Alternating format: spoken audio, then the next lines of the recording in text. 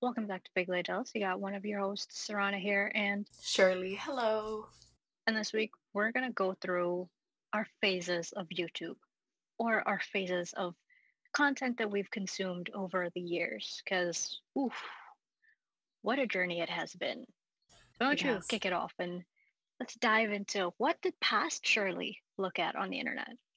Oh boy. All right. So I want to preface this by saying that Saran and I had a conversation about the past creators that we've seen, and she was like, "All right, so come up with a list of all the creators that you watch, right?" And I was like, "Well, define watch." And she's like, "Yeah, like consistently saw videos." And I kind of just nodded, and I replied to her, and I was like, "There are none. Like, there is not really. I say this a lot and I get bored very easily. So I actually have never fully committed to a creator that I watch like religiously or that I like support them. Like I mean obviously I support these creators, but it's never been something that I'm like, "Oh, a new video came out," or like I'm on top of it or know much about them. I'm like I'll watch videos here and there and then I'm like, "Cool."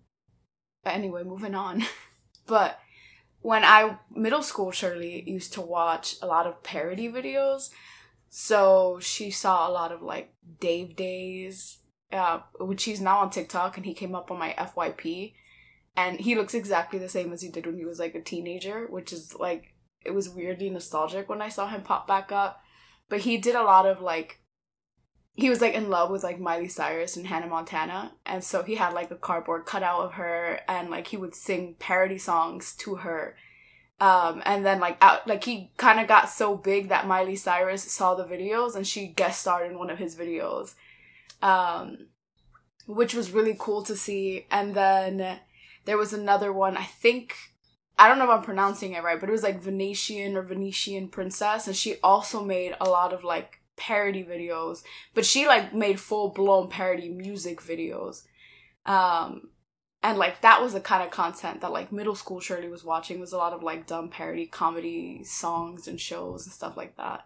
Yeah, I think middle school is when I started to. Middle school for us, right? That was what, the late 2000s? Yeah. So, like, between 2006 to 2009 ish. Yeah. Sounds about right, yeah. So the YouTube was just entirely different back then to begin with, right? There was like the star rating system and the video replies, and it was just a different platform back then. But I think the genres that were most prominent were sketch comedy and parody videos and parody music videos and stuff like that.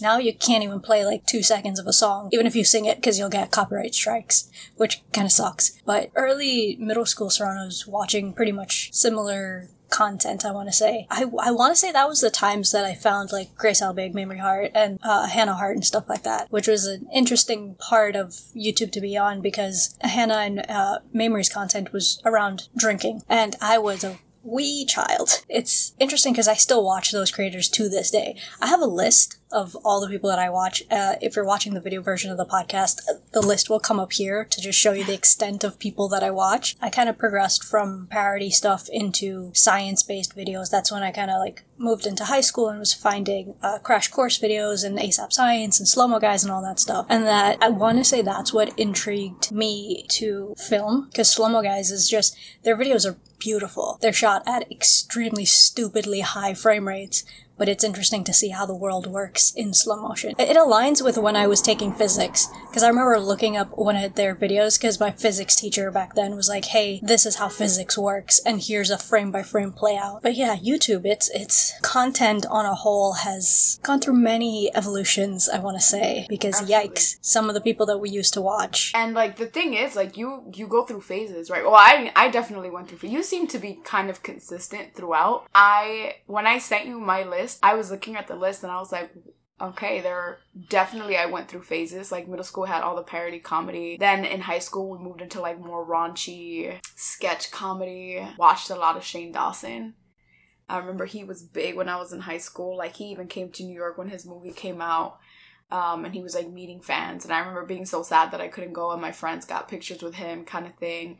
I was big on Shane Dawson back in high school, a little bit into college also, and then True Colors came out, and also I grew up, and I was like, oh, some of the stuff is not okay. It's dumb comedy is what it is. Like, it's the wow factor, the shock value. And I'll still laugh. I see that it's problematic, but it's also like nostalgic because I saw it growing up. Then we went into like the more lifestyle with people like Davey Wavy, I want to say his name was. Slowly progressed into like groups. So like, I hate to say it, I'm sorry world. I watched a lot of like David's blogs. I blame my sister for that actually, because I had no interest in the boy, but my sister used to watch a lot of it. And so she'd be like, oh, could we just play a couple videos? I'd be like, yeah, of course. And then I was like, all right, this is kind of funny. Like, some of the content is funny. Again, with the shock value. Like, a lot of it was, whoa, like these crazy things that we did. And it's funny. And they're short, so they kept your attention span. Like, that was one of the biggest things. It's, I can't sit through a video that's more than 2 to 3 minutes long. And Serrana knows that. Like, if she sends me a video that's more than 2 minutes long, she knows I'm not gonna watch it, and she's like, just watch this one part in the video. That's all I need you to watch. And I'll be like, all right, and I'll see it. But if you send me like, which is why TikTok is also so great, because it's 60 seconds max, although now they've moved it up to 3 minutes for some people. Yeah, so you have like less part 1, part 2, part 3, and more like all in one, which is kind of cool. But then there's also Trisha Paytas. I forgot about her. I watched a lot of her. Again, her life was shock value. Like, she went through some crazy stuff. I even read like one of her memoir books. Wild book. I talk about it all the time because the girl has lived a life. Then she became really, really problematic. She came out with a lot of like scandal stuff. She talked about how she was LGBT and she was actually trans, and then she wasn't. Then she didn't believe in trans rights, then she did, and then she was a Trump supporter, and then she wasn't, and that it was just like a lot of back and forth. Then she had a mental breakdown, went to a hospital, got help, and now she talks about all the dumb things that she did when she was younger. She has her own podcast. I don't remember what it's called. I think it's called Frenemies. She does it with this guy that she did not get along with. And so the getting content is very interesting because they would argue and fight a lot, but my sister listens to it. And so she talks about like, wow, I did some ridiculous things back then, but that's because I didn't get the help that I needed and I went through all this trauma in my life. And she reflects on her past, which is admirable. And she talks about like all the crazy things that she did and said, and she actively apologizes and tries to make up for some of the wild stuff that she did. Whereas you have other creators like Gabby Hanna who has been doing the opposite. Like, she's gone from problematic to wow. Like, she just skyrocketed. And it honestly reminds me of young Trisha. And that's a problem. Like, she's trying to be Trisha so badly. Except that's just how Trisha was. And now that she's older, she reflects on why that was a bad thing. Whereas Gabby Hanna, as she gets older, she's getting progressively more problematic. But then that transitioned into, like, science-y videos. So Mama Dr. Jones, Dr. Mike. I watch a lot of their videos. And they're also on TikTok, which is actually how I discovered them. And then there's one stand-up comedian that I watch on TikTok, wish I remembered his name, Ryan Kelly. He's hilarious. He's this like 6 foot tall, lanky little stand-up comedian. He's so cute. It's one of the reasons I started watching him. He used to work for Disney, and so he used to talk about a lot of wholesome stories from like Disney World because he played, I think he was Spider-Man, and so he would talk about a lot of wholesome stories, and that's how I started watching him, and he's actually really funny. That was my journey. It's interesting because we're on such different parts of content consumption. I feel like I've not made a TikTok account. I don't plan on doing that. It's just not something that's in my, range of what I want to do. And honestly, it just kind of scares me. I've also stopped using things like Instagram and Facebook and stuff like that. I only actively still use Twitter and YouTube. And, well, you can count, like, I signed up for apps because Dreamcatcher has accounts on certain apps. So, like, that's where they post their content. And anyways, I have multiple social medias, but like primary content consumption for me, I would say, is YouTube and Netflix, Hulu, stuff like that. But it's still very much based around like documentaries or lifestyles. Like, I watched a couple documentaries about minimalism, and that's some other stuff to unpack at another time because trauma. But, I'm going back into like ASAP Science, Slow-Mo Guys, Tom Scott. I watch a lot of Physics Girl. These are all very like explanatory videos on how things work and how the world works. And whilst, people like Veritasium and Vsauce, Minute Physics and all that stuff, they're really great. But my problem is that they're all just white creators. I have nothing against them being white creators. It's just that the platform is so saturated on that side of the spectrum of people. And I mean, it's no fault of my own for falling down the rabbit hole of these people because, a lot of them are friends and they suggest each other's channels and stuff like that. But like, if I look at the film, photography, tech section of YouTube that I watch, you got Becky and Chris Howe, Lizzie Pierce, Johnny Is Harris, Daniel and Rachel, who are Mango Street, Donna Did It. These are all names you have no idea who they are, right? But they're all very educated film photography, helicopter, home renovation, very niche parts of YouTube. But they're also all just white people. And the only, I guess, a lot of these people actually were recommended to me because of the production class that I took in college.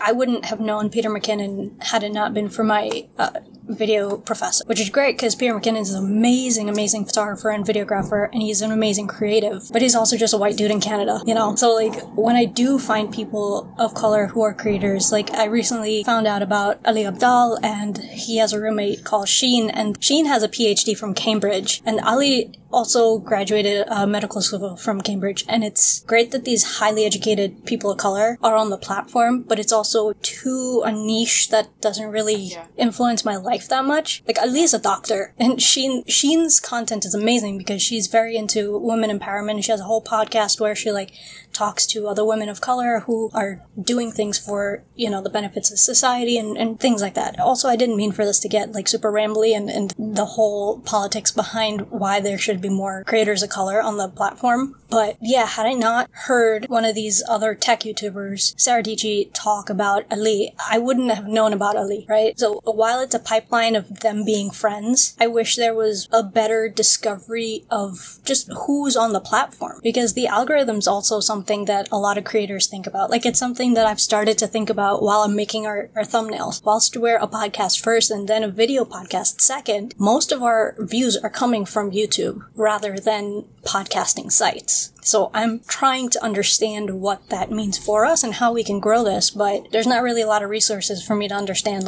why are these things clickable? Why are these not? Why are people choosing to watch video over listening to them? Anyways. I know that you said you didn't mean for it to turn into a rambly thing about politics and all that stuff, but I think it's important to acknowledge all the creators I named are white. I don't think I named a single person of color, and that's a problem. And it's not that they don't exist. It's that all of these creators are friends. They plug each other into their videos. They live in the same area, so obviously they're the same kinds of people, which makes sense as to why we are fans of these groups of people, because they all fall under the same category. They're all the same kind of people.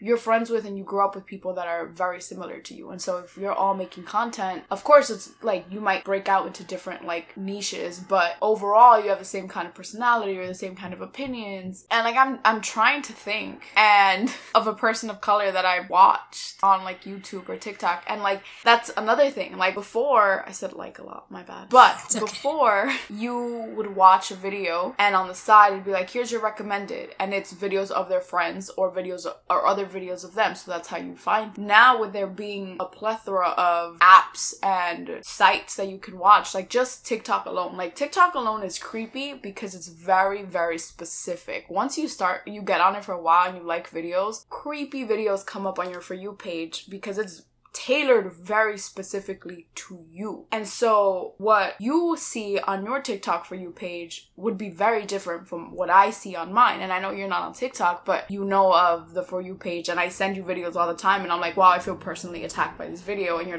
yeah, me too. So stands to say we would probably have similar videos popping up, but you might have more technical videos of film or tech coming up, versus I have my comedy videos, my mental disorder videos, the astrology videos, all of them. My astrology videos, my thirst trap videos, that all come up. It's wild, and it gets very specific because now there's so many.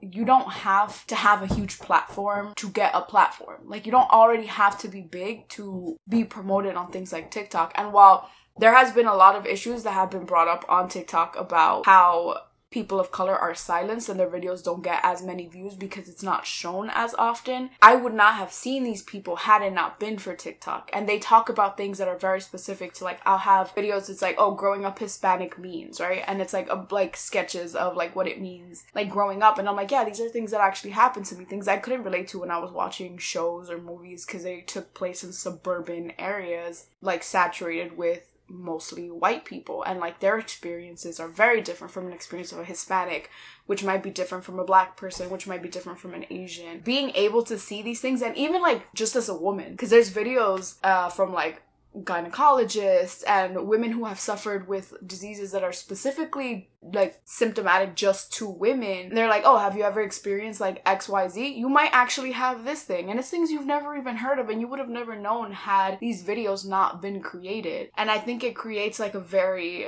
comfortable, like a sense of comfort. And there's a lot of young people on the app. So while I didn't learn about some things that could be wrong with me until I was an adult and it's a little late to do anything about it, or like I could have resolved this issue a long time ago, there are 13, 12, 14-year-olds on the app that are like, wait a minute, like this is what's happening to me, or like they have more education on it and they grow up and it's easier for them to navigate life, or at least they know what's wrong with them in this sense. And like recently there's been a lot of videos of like what grooming means and that kind of thing, and it helps because it's not something that was talked about when we were growing up because it was normalized. Especially in Hollywood. You see all these couples that were like the girls were 17 and the males were like 27, 32. You see it a lot that it happened more before than it does now because it's stigmatized now. Like people make a big deal about it now.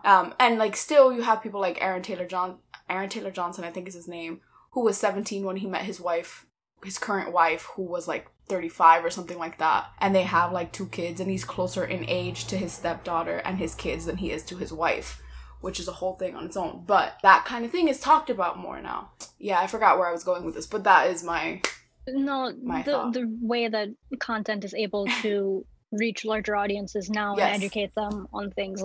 I definitely agree. It's very, very much important now. I just also see the negative side of it where content is so easily distributed that far extremist sides of politics also easily emerge and Absolutely. creates discourse that perpetuates false information and false concepts and things that people latch onto because they saw it on Facebook or they saw it on Twitter and stuff like that, which is the internet itself moved so exponentially fast in its growth that it's very difficult for the actual politics of it to catch up, because politics and laws and legislation take such a long time to be implemented and things like that. And also, to be honest, I don't think as a society we actually really understand what's going on with the way the internet works. I think everyone has their own idea of what the internet is and what it's useful for and what it's bad for, but at the end of the day, it is the hub for a lot of child trafficking. It's literally the hub. And just revenge porn and stuff like that. Like it gives people a platform to do these things, right? And as disappointing as it is, we just have to actively hope that not actively hope, but actively push people in power to make changes and implement things that will hold people accountable who are doing these things,